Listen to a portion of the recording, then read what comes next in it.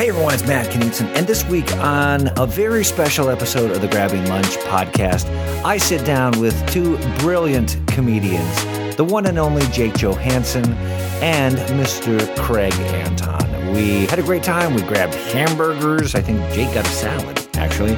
And we discussed married life and chores. When she cooks, she likes to use whatever the maximum amount of pots and spoons and plates. And, you know, if we're sitting down for a cookie, like a Girl Scout cookie, we all have to have a plate. We all have to have a napkin, you know. I have a nickname for my wife. I call her Destroyer of All Kitchens.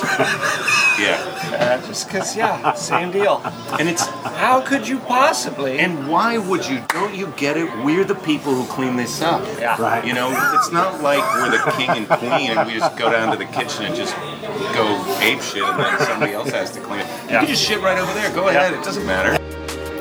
It's the Grabbing Lunch podcast. Go to grabbinglunch.com where you can see pictures of my guests, listen to previous episodes of the show, and also find the show on iTunes, SoundCloud, Stitcher Radio, and so much more. New episodes roll out every Saturday, including this Saturday.